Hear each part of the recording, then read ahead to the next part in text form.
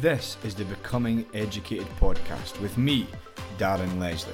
I've been a teacher in Scotland for over 8 years and I've loved every single minute of it. My mission in this podcast is to inform, challenge and inspire you to teach with joy.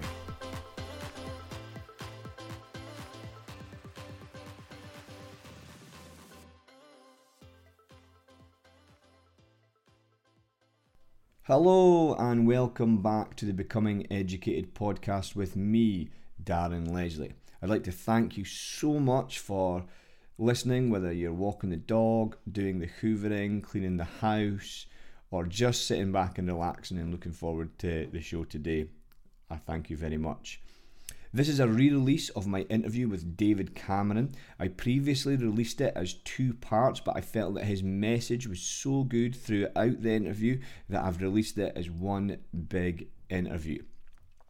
I'd also like to take this opportunity to also promote the STEP conference, which will be on the 21st of March at Stirling Court Hotel. The Scottish Teachers for Enhancing Practice have David Cameron chairing their conference with a keynote from the outstanding Howell Roberts and also some excellent presentations going on throughout the day. The cost of the conference is £50 and you can sign up on their website at www.steachersep.org.uk.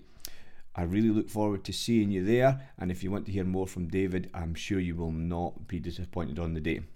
So without further ado, I would like to introduce David again, and I hope you enjoy what he has to say.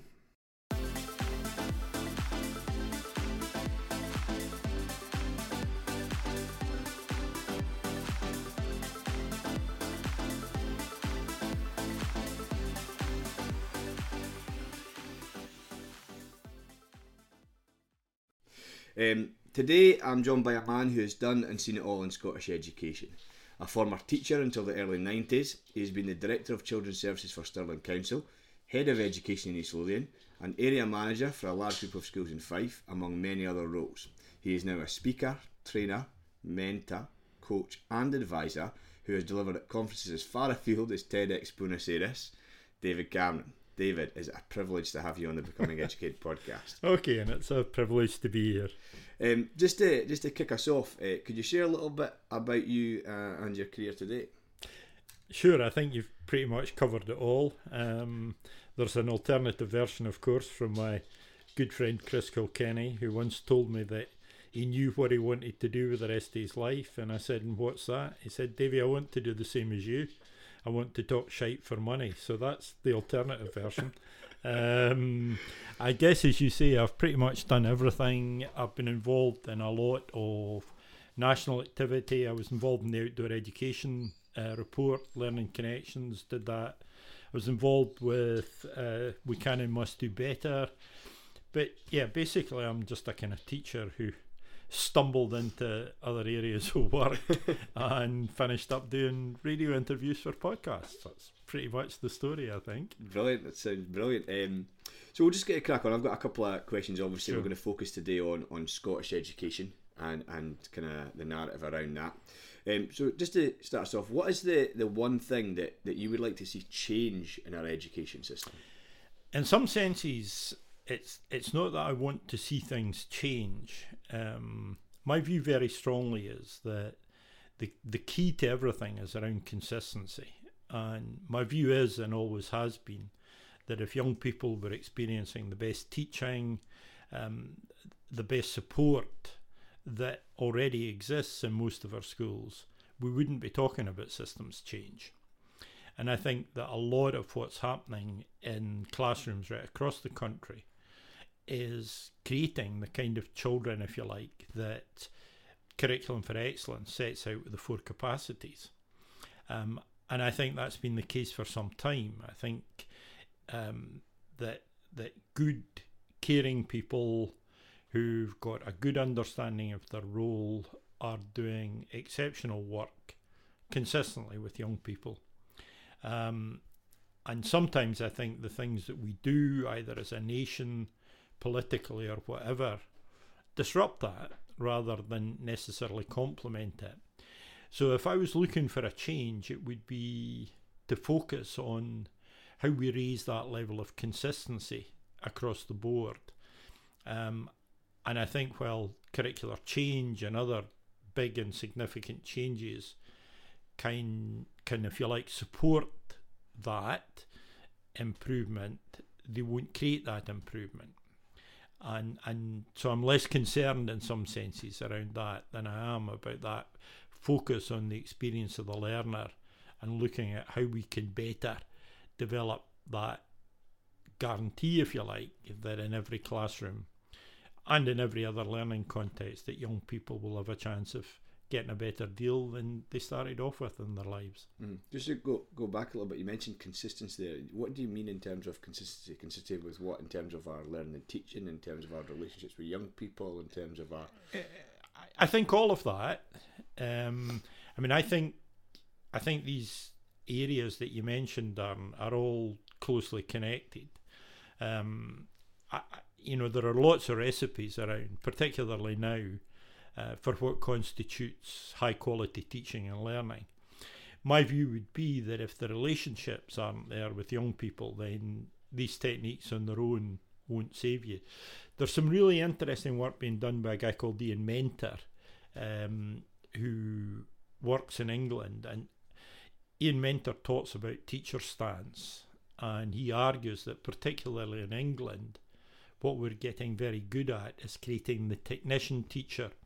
It's somebody who can follow a script, who can perform according to a set of instructions or a menu or whatever, but isn't necessarily a reflective teacher, isn't necessarily somebody that can think about what's happening in the classroom, adapt what they're doing to that, respond to the needs of children and young people in changing situations. So in some senses, although there might be a recipe for what might look like good quality teaching and learning, if it's not supported by the kind of relationships that characterise the best classrooms, then I don't think it works. So it's around all of that. I don't think there's one particular way of being a good teacher either. So I'm not looking for consistency in terms of style. I guess in answer to your question, it would be consistency around engagement, ambition, aspirations, and the willingness to engage with young people, to respond to what they need, to have a good understanding, obviously, of what you're teaching. I mean, I do think that subject knowledge in the secondary, a general knowledge of subject in primary, I think all of these things are essential. But it's around that combination of things that I think we need the level of consistency to increase. Absolutely. So thinking about our education system then, what are the strengths and where are we really strong in? I think in Scotland there's always been a real strength in people using their own experience, if you like. I think it's interesting that Scotland in lots of ways hasn't gone through the kind of real swings that have characterised education elsewhere.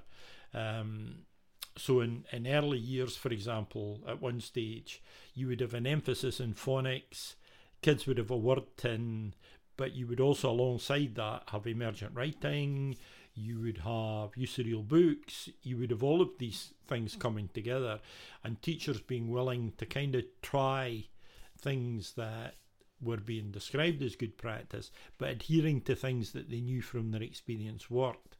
And that kind of pragmatism, I think, has been a real strength. I think that's stopped us in many ways swinging too far and moving to extremes in Scottish education.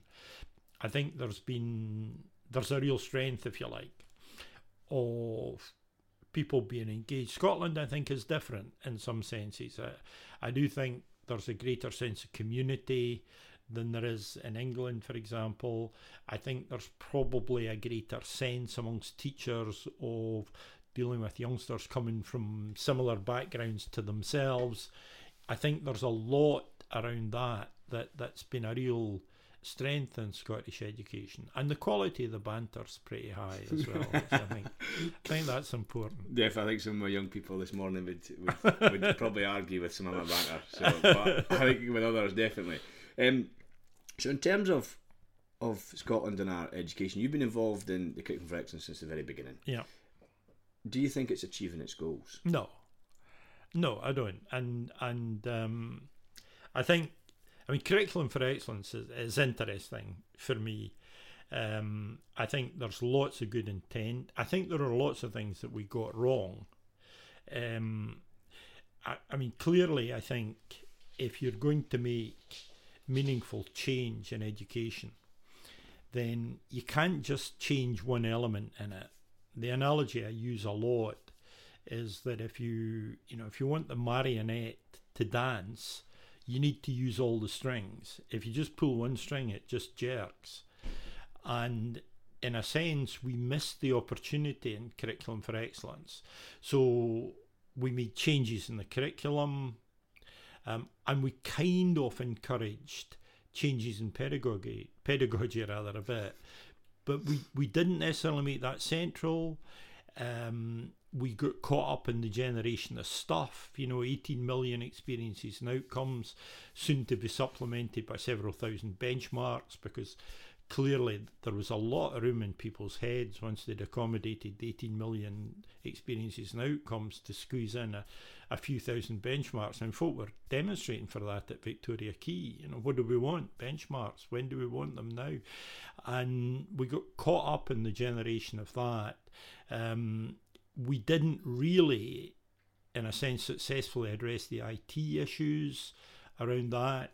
So we had GLOW, which at one stage was a George Lucas award-winning initiative with some of the leading people associated with that out at the Star Wars Ranch, presumably concerned with R2-D2 and Luke Skywalker and whatever else.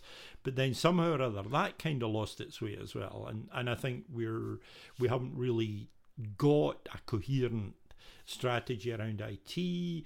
I think turning away from the McCormack report, I'm not arguing that the McCormack report in teachers' terms and conditions was the right answer, but I think that it's unreasonable to expect teachers to engage with a curriculum where they've got more autonomy and more control if we don't actually look at their conditions.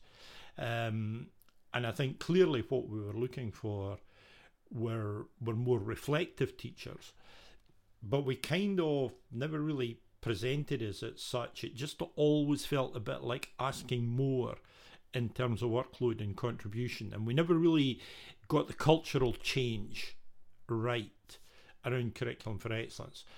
And so what we're seeing just now is we're seeing this, I think, bizarre cocktail where if you go into some schools, it's barely recognisable as Curriculum for Excellence.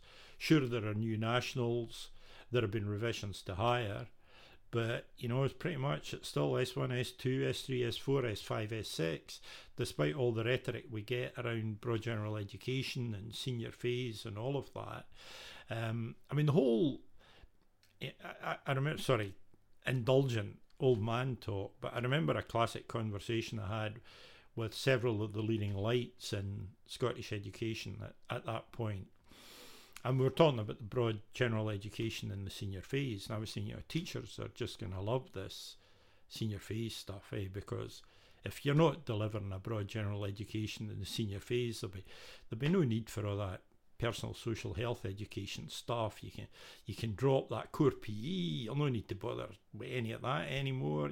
All that Duke of Edinburgh stuff, that can go right out the window because you've had your broad general education.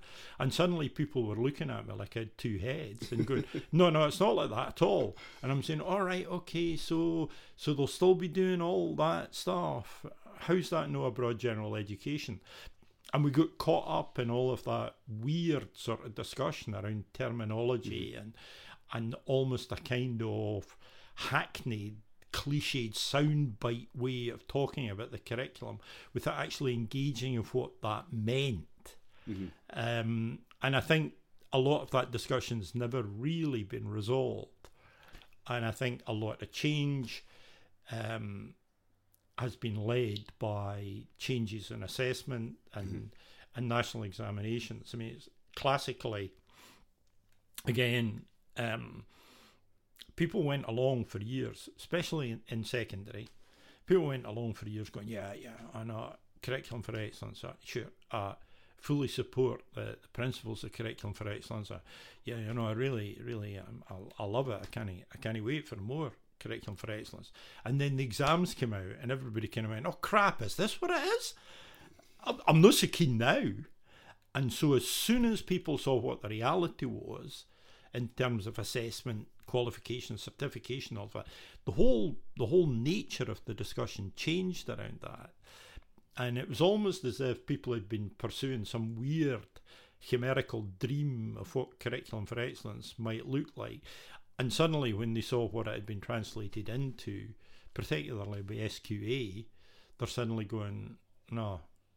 And I think we're still living with the consequences of that kind of dichotomy. Absolutely. Well, there's still the issues around National Forum. I mean, I've been a teacher involved in education now for coming up to 8 years. And I think almost every year in my first 6 years there was a different qualification. Yeah. And I've only been doing it for a short time. But thinking about, since the inception, do you think we've stumbled along because maybe we pushed the curriculum on teachers who want autonomy but would actually forgot to train the teachers, to get the teachers up to scratch? Or do you think we've done it? Well, I think it's interesting. I think there's a combination of things. I mean, I think the reality is that some teachers like autonomy, and some teachers like the idea of it, but they don't like the reality, you know. And it is that classic thing of I've got to design my own curriculum as well, you know. So for loads of people, it's just, would you tell me what to do? And having to think about what you're doing, having to be that kind of autonomous professional, puts a lot of pressure on people if they're not ready for that.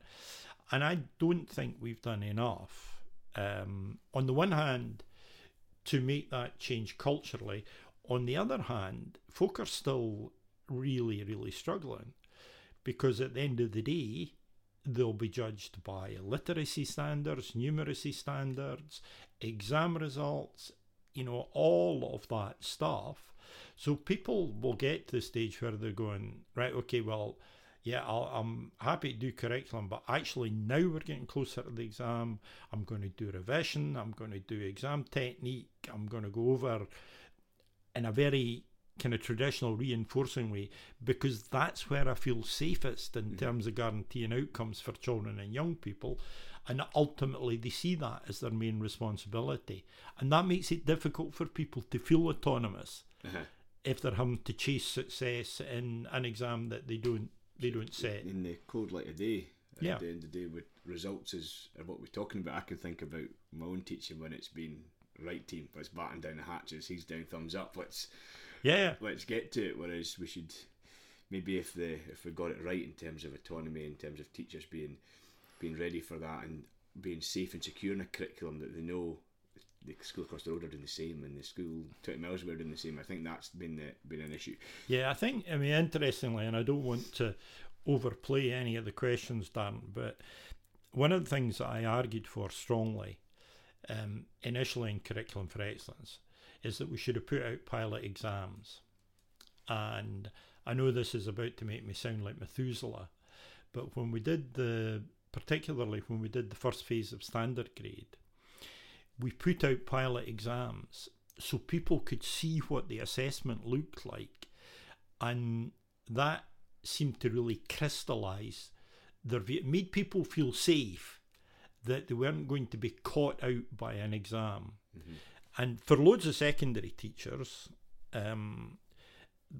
the syllabus, the exam syllabus, is the curriculum, and it's unteachable normally. Right, so most courses have got so much stuff built into them, you can't teach them anyway. So you're even going beyond the syllabus, and the curriculum becomes the past papers and your best prediction of what's likely to come up. So, you know, to go right to the end of the road in terms of saying you can do what you like, and now here's the exam, that always seemed to be a mistake. We should have had the chance to look and see what assessment might look like, and I've had the opportunity to consult around that and get that right, because teachers are not generally going to knock their pan in technical expression, but they're not generally going to knock their pan in to make sure that young people are brilliant analysts and evaluators and everything else if there's not going to be a reward for that in the final assessment. Mm-hmm. Absolutely, no, I totally agree. Moving on now, early in 2019, a refreshed narrative for Curriculum for Excellence was released. What has this achieved? Well, I know a number of people have been really enthusiastic about refreshing the narrative. I tend to refer to it as the slides that will save us all. And, I don't know if anybody has actually read it, but I wrote an article for Times Ed, which was in the form of a letter to an agony aunt. And essentially what it was saying was, my relationship's gone wrong. It all started off brightly. We both believed in the future together. We thought we had a way forward. And then we thought we didn't have enough clarity. So we started listing out the experiences and outcomes we'd likely to have in our relationship. And it kind of went on in this vein and then said, do you think it'll be enough if I tell my partner the story of our relationship in a different way? Because that's what refreshing the narrative sounded like. Not about changing the narrative, not about dealing with the reality we're currently in, but let's just tell the story differently and see where we finish up, which seemed almost Trumpian. That seemed like something out the Trump playbook. It only looks like a mess, but actually if we go back and we tell the story differently, it'll all sound fine. And I just did this vision of teachers across the land going, that was how it was supposed to be. No, that's fine. No, honestly, National Four's fine. I don't care whether it's 6 options or 8 options. Now that my narrative's been refreshed, I'm totally cool with that. And it was kind of like, the equivalent for me was what I always refer to as the Bob Marley school of curriculum development, i.e. the world will look better if you have a spliff.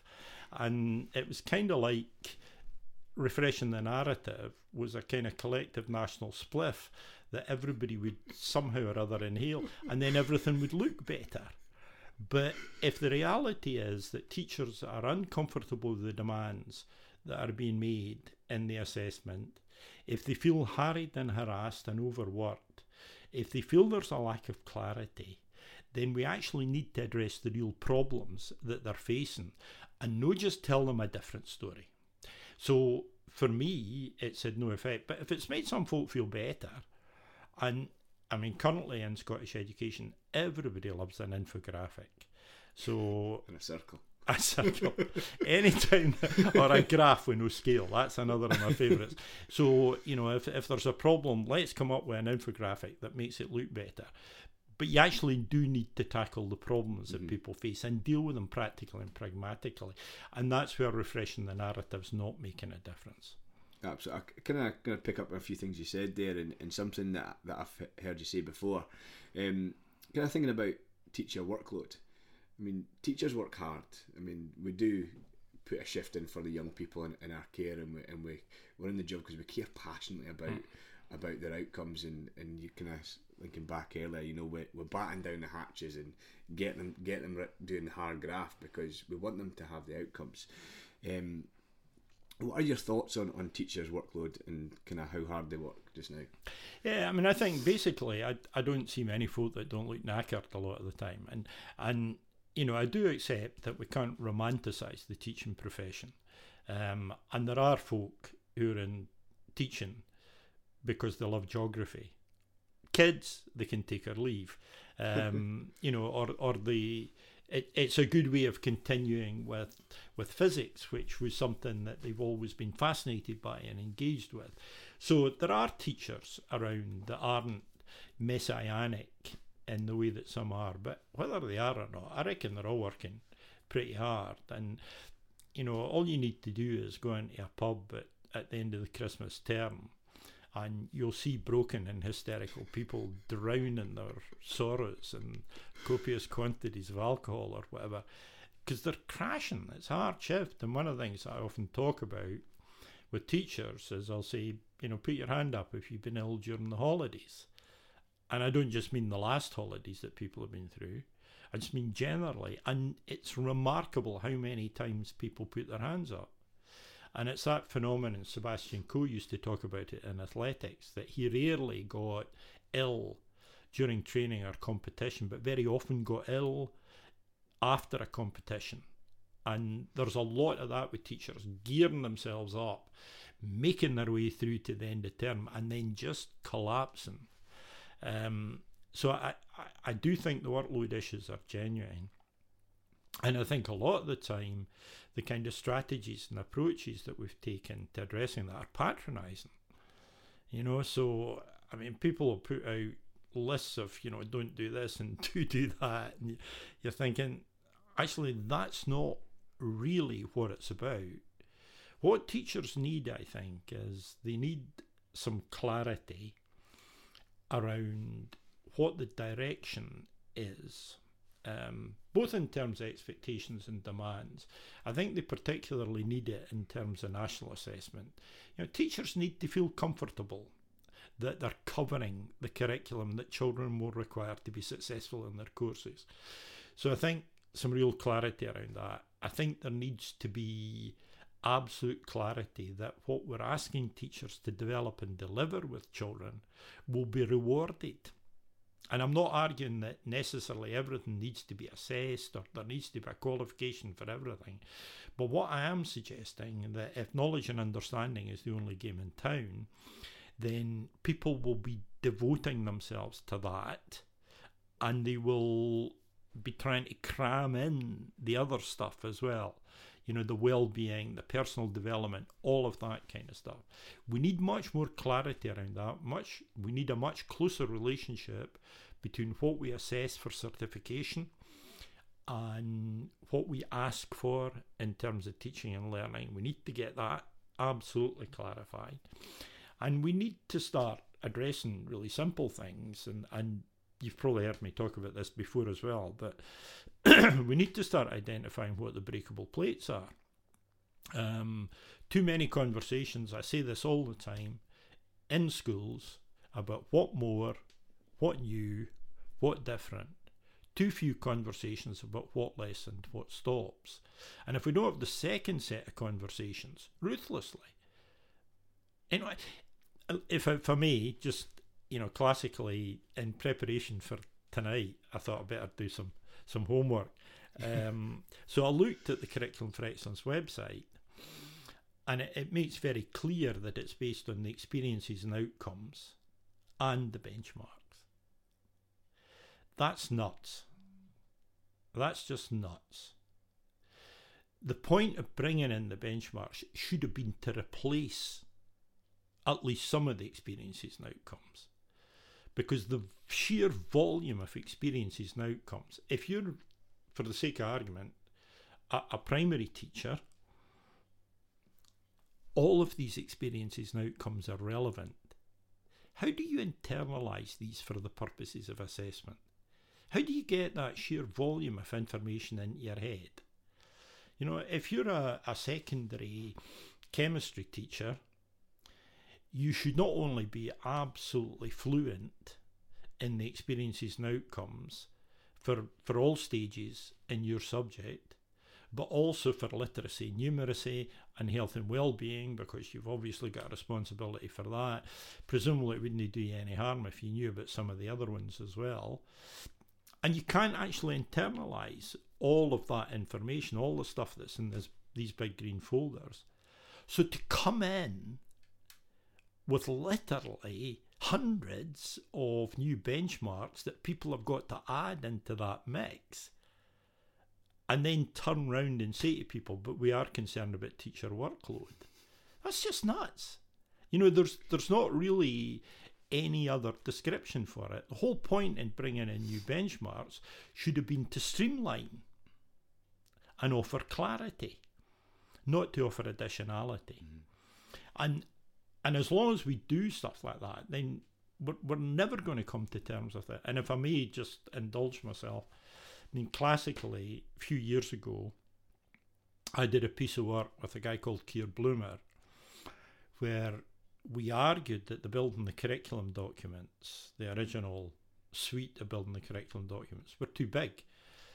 And at that point, there was a real tension with Curriculum for Excellence, because we spent half our time saying it's really just encapsulating good practice. And then we spent the other half of our time saying it's the most radical change in Scottish education since the Battle of Bannockburn in 1314, or whatever. And these two things couldn't be true. They couldn't both be true. It was one or the other.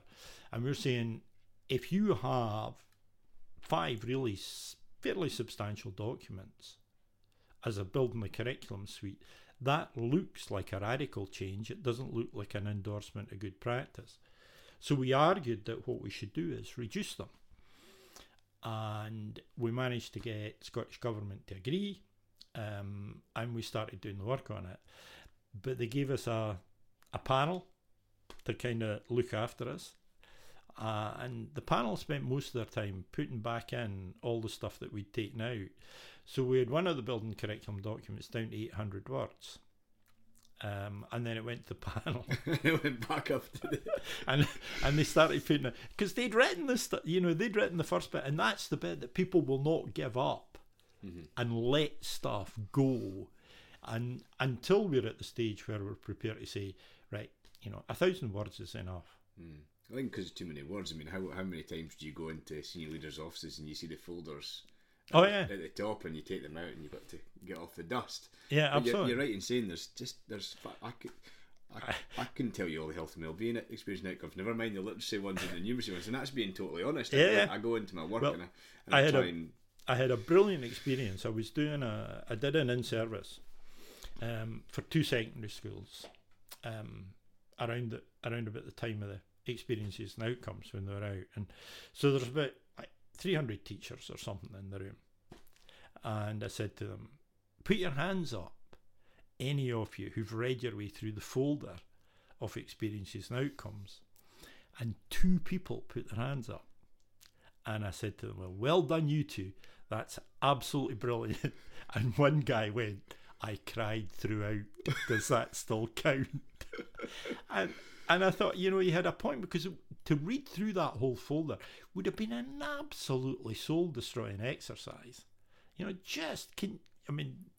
you imagine it? I mean, the national, it's the same thing, we do it all the time. I keep saying to people, put your hand up if you've read the Creative Learning Plan.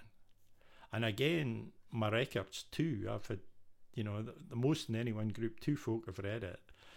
Small comfort to me, I wrote part of it. And so there are plans out there and nobody reads. That's the reality.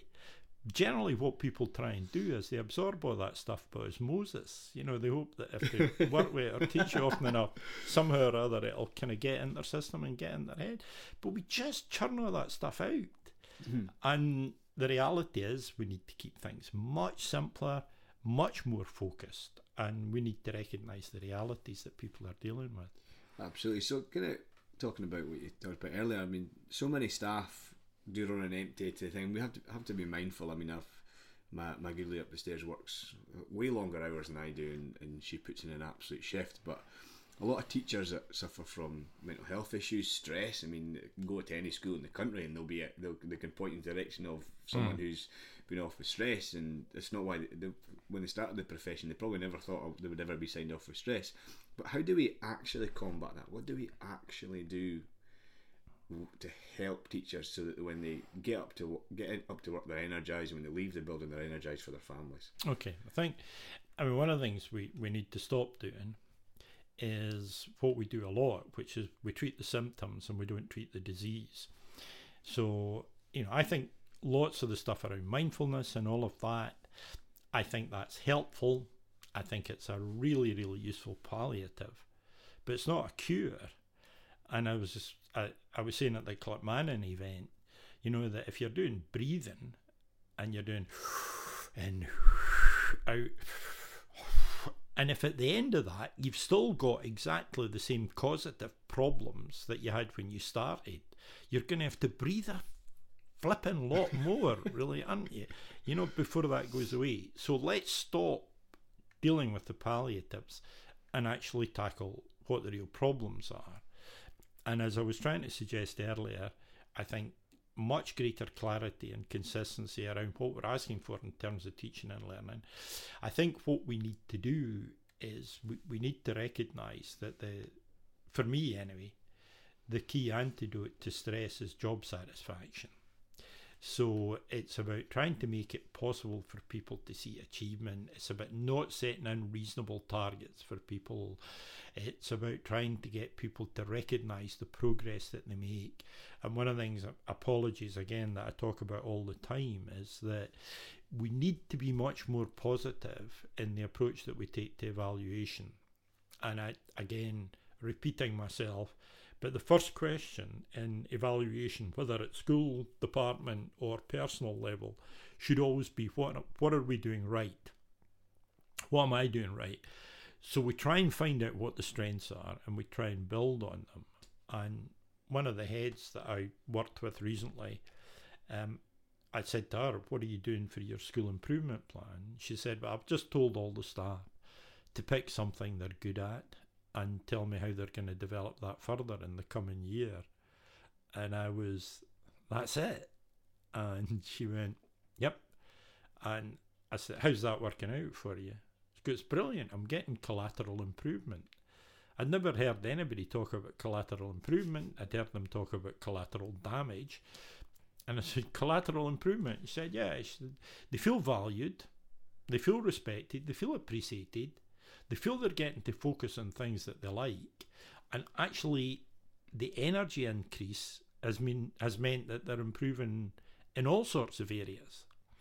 Now again, I'm not arguing that it's as simple as that, but I think there's a really fairly profound lesson in that the culture that we've got at the moment is find out what you're crap at and focus on it. And so we drive people into that focus on areas of deficit and weakness without encouraging them to say, well, what is it that you're going to bring to that that's going to be the basis for your development? What are your strengths? And we need, I think, to get much more into that kind of culture. So clarity around workload, reduction where possible. We need to start cutting. I mean, it is a bit, even refreshing the narrative is a classic example in that you're throwing a new set of slides into the mix, and it might be a better set of slides, it might be a fabulous set of slides, it might not actually be the Finnegan's Wake of slides, it might be the Ladybird book of slides, I don't know, but it's just something else for folk to look at. We need to stop doing that. You've got too much stuff on here, something else, and if we could get a break in that kind of culture. And the other, I suppose, more general point, if I may, is that people talk about evidence, informed practice and all of that. And whether you look at the Education Endowment Fund work, whether you look at John Hattie's work, whether you look at Michael Barber's work, a whole range of people's work that you can look at in terms of research. And what it'll tell you consistently is that changes in outcomes happen for children when they're together with adults who work with them as educators. And so the practice is at the core of it. And yet, despite having that clarity around that, what we do instead is we focus on stuff. So, we give people more stuff. And I think, if looking back to when I was a kid, loads of youngsters got a pretty good education out of the old O grade if they're a good teacher. Only 30% of them got to do the old O grade, and that wasn't quite what we were looking for. But the same thing in standard grade, I think, that loads of well-educated people came out of Scottish schools with a real bread, depending what their experience had been of the teachers, teaching assistants and other people in the school who worked with them. Depending on the trips that they got to go on, depending on whether they got a broader education, a total curriculum or whatever. And they weren't damaged. Loads of people were denied opportunities in the old system, but they weren't damaged in a sense by an inadequate curriculum if they had good educators that mediated that for them. Brilliant. I love that. So thinking about teachers then, I've got two more questions before we kind of finish up with the final three. What one thing would you encourage teachers to learn more about so that they can get the clarity, they can get the confidence that if they're just a good teacher, the children will get the outcomes they desire? Yeah, I think, I mean, I suppose the first thing is that people are coming into education in Scotland with a pretty good background. Apart from, PGDE, most people have got years of teacher training and teacher development. And I know that there will be people who are critical of that and all the rest of it. In general, people come into teaching in Scotland pretty well prepared. I think if they are pretty well prepared, and if they have a disposition towards liking and working with children, which is something that I think we may come back to in the questions, but if they've got that disposition, I think they're off to a good start. What I think is really important is reflection. I think trying to get teachers to engage with their own practice, to think about it, to talk about it. As loads of people know, I'm a massive fan of Pedagogue. I'm a massive fan of the idea of teach meets and teachers coming together to discuss their practice. And I mean, I make a living out of it, but the reality is the answers come from the choir, not from the soloists. It's teachers talking together, being willing to engage, being able to open up their practice. And if people can do that with a sense of possibility, I mean, one of my favourite stories just now is working with a group of staff from Moore House who all had different jobs. And I'd said to them, it'd help if you could describe your job for everybody, what you think you do. And one of them said, my job is the recalibration of hope. And I quote that all the time, that sense of I change what children believe they can do. And if we can get these dispositions and give people the time and the focus and build that, if you like, that culture of reflection, for me, that's really the key step. Brilliant. So, kind of going back to about the breakable plates idea you mentioned, what should teachers and, of course, school leaders, what should we be doing less of? That'll vary from time to time. One of my favourite tools at the moment is it's a dead straightforward graph which has got time and effort on one axis and impact on the other. And I encourage people to pick an area. It could be assessment, it could be around behaviour and discipline, it could be around anything that they want it to be. It's whatever their concerns are. And then the simple exercise is write down in post-its the things you do in that area, and then agree where the post-its go in that graph. And what that does is that gives you a map of workload. And the things that are well up on the impact axis, in my terminology, these are the things that matter. And the things that are high up in the time and effort axis, these are the breakable plates. And it varies. I mean, there are loads of them. Planning in primary, I think, has probably improved, but that was a classic example. Teachers that were skilled, competent, proven to be effective over a long period of time, were still having to generate the same kind of, quote, forward plans, unquote, that they'd been generating when they'd first started. Why? Why are we not prepared to trust teachers to do that if what we can see is there's a consistently positive impact on the experiences and outcomes for young people? So I think there are areas around that. I think assessment's ripe for a really good look at. I think sometimes we're overly formal around assessment. I think there's some interesting work going on.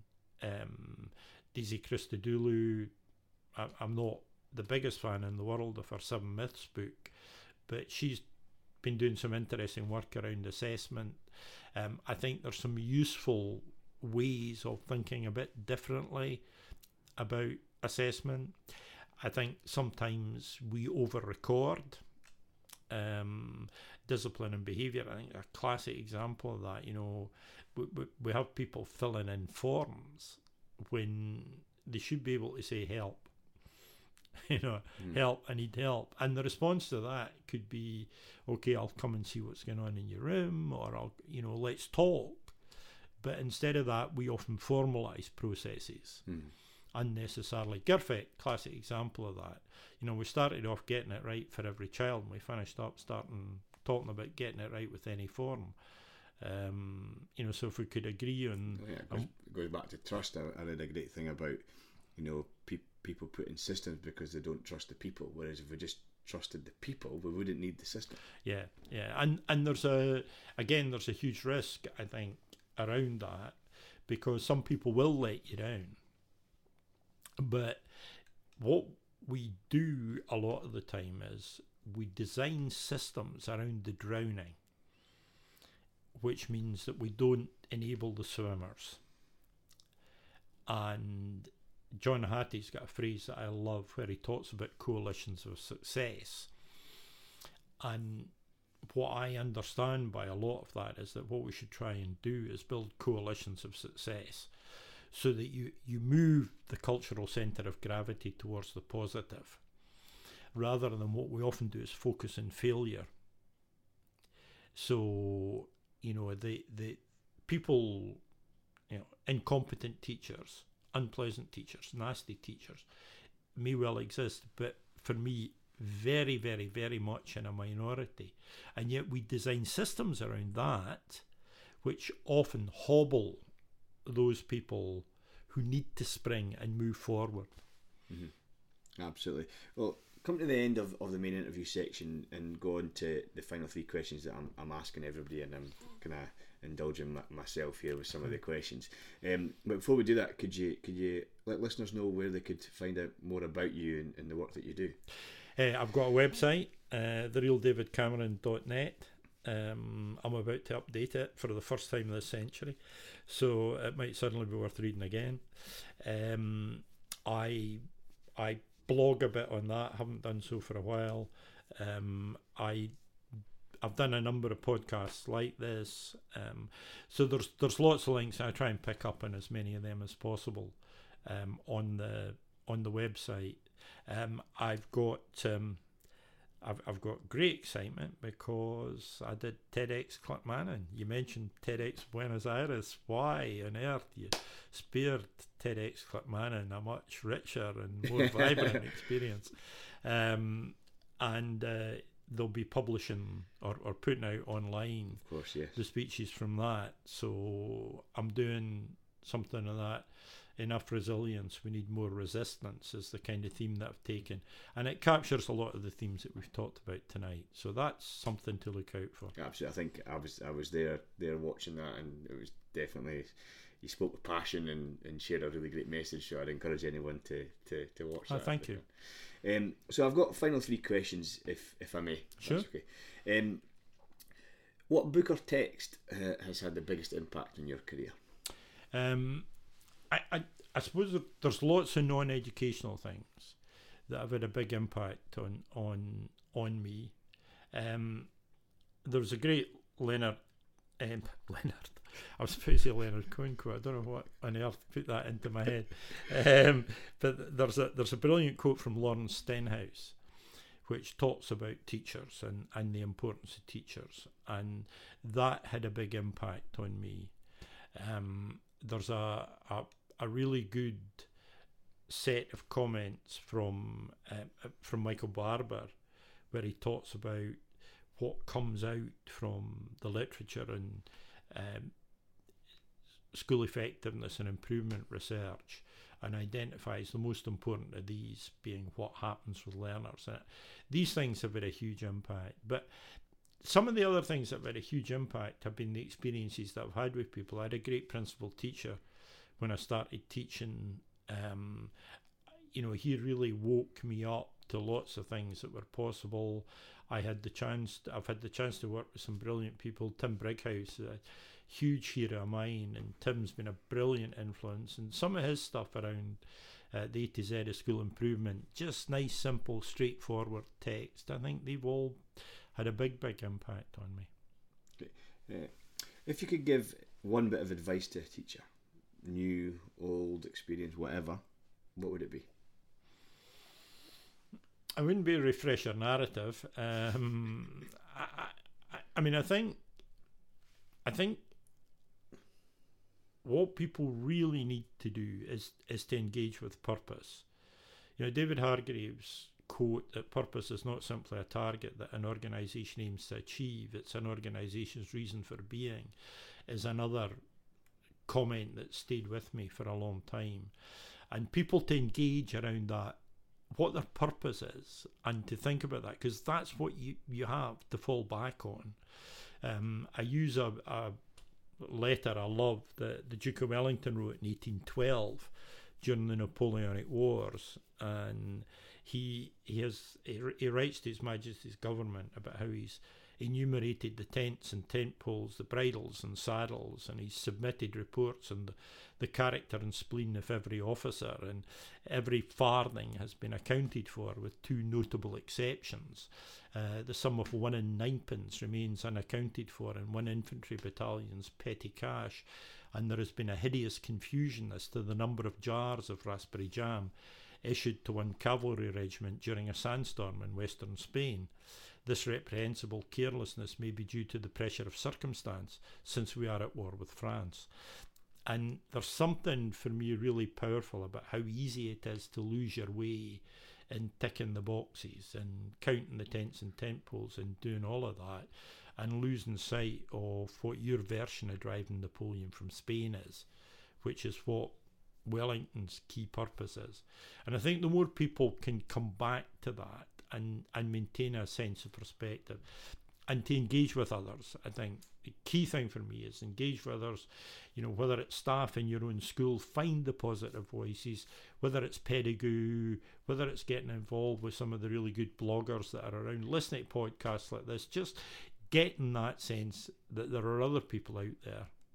There is life on Mars, It might be a hot planet, but we could make it habitable. Definitely. And just a final question, something that really fascinates me in my own research. What do you think gets in the way most of just great teaching? I think I would find it hard to determine what gets in the way most. I think tiredness, we've talked about that. I think that gets in the way. I think pressure and distraction. I think perverse incentives. I think we've been far too good at getting people to pursue success in exams which don't actually reward the best practice. And I understand that. I understand that if you're at SQA, you're trying to design assessment which is teacher proof. So, you're actually trying to design assessments so that kids can be taught in any way and they can come to that and they'll have a chance, they'll have a shot at it. That, for me, bedevils the whole system. When I was a teacher, if you were in 5th year with me, you better have a good time before January, because after January, I'm head down and straight on for the exams. I might throw in the odd 2 seconds of banter, but essentially I'm trying to make sure in that 2-term dash that you reach the finish line. That's a perverse incentive. I should be able to offer children, young people, an interesting, challenging, thoughtful experience which should actually equip them to do well in the exam. But what I'm trying to do is I'm trying to narrow down what I do, because it looks as if that's the best way to get them through the damn thing. So I think all of these things come together and come together with the stresses and pressure, and it is hard work. It's. I mean, I was teaching a while back. I was doing some work in a primary class. Tell the story all the time, and I had a really, really difficult primary 2. And the last morning I was in with them, everything went pretty well. There was only one major disciplinary incident, and I managed to get through that. And the class teacher was kind of looking at me like I was the second coming. And I went over to him and I said, Andrew, there's something you need to remember. He goes, what's that? And I said, I'm not coming back this afternoon. And I can still do a good morning. And I might be able to do a good day, but I don't know that I could do a good week. And doing a good term's hard, and doing a good year's hard. And that idea of having to, there's a remorselessness about classroom teaching, which is really hard and really draining. And having to step up with new energy. I mean, if you're anything other than in secondary, you know, a maths or an English teacher or whatever, you're often just getting kids coming to you for single periods. You're trying to have an impact, you're trying to make it memorable, you're trying to impart knowledge, you're trying to develop skills, you're trying to do all of that in a relatively short period of time. And then these kids will walk out the door and another load will come in. And, you know, you can imagine that even, you know, I mean, how many shows would Billy Connolly do a night even before he got old and had Parkinson's? And a teacher could be giving 5-6 performances a day, and they won't all be performances. I know there'll be group work and you pace yourself, but it's actually, there's a remorselessness to it, and I think we need to think about how we look after people and how we manage their time around that better.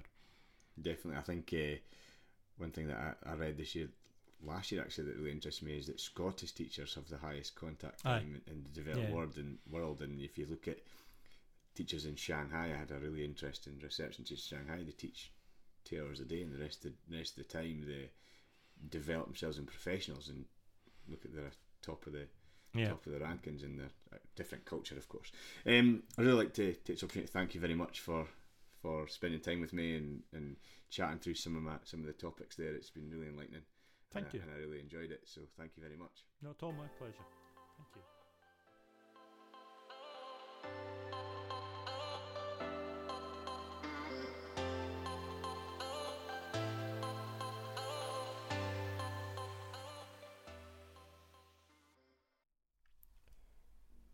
Well, thank you very much again for listening to that, and I just loved what David had to say there about how there's not much that we really need to change in Scottish education, but what we do really need to think about is providing teachers with clarity, identifying what the breakable plates are and just getting rid of them. And if we do provide that clarity, it will allow teachers to be free to do what they do best, and that is teach outstanding lessons to our outstanding young people in our classrooms. And I think that is a real great takeaway. I also love the anecdotes that David has around the refresh narrative. Although it has a real funny nature, he does have a serious message there, and further backs up his point that we really need clarity in Scottish education, and that's something that he will continue to talk about.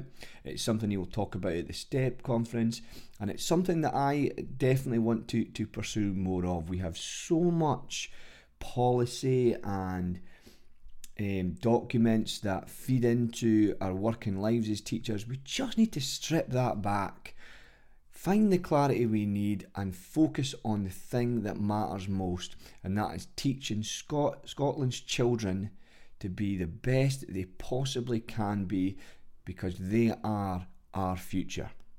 I'd like to thank you for listening. If you'd like to discuss it further, please feel free to contact me on Twitter at DNLeslie or via email darren@becomingeducated.co.uk. If you haven't done so already, please subscribe to the podcast, share it with a friend, and also, if you have time and you liked what you listened to, I would love it if you were to leave me a review. Until next time, please remember to teach with joy.